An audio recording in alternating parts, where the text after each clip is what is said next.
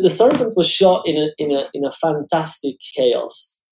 Right. Which Okay. I believe Tom actually orchestrated secretly, and Okay.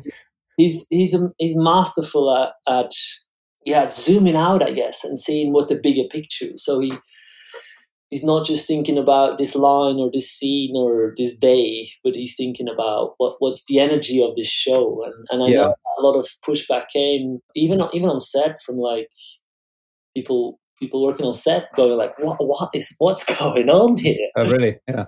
Yeah, we were sort of channeling that sort of 70s chaotic mentality of making movies.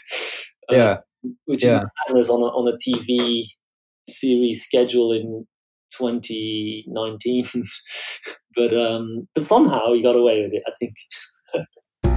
That was a clip from my conversation with cinematographer Sepit van Grieken. I first came across Sepit's work on the superb TV series The Serpent, starring Tahar Rahim and Jenna Coleman, based on the crimes of serial killer Charles Sabraj.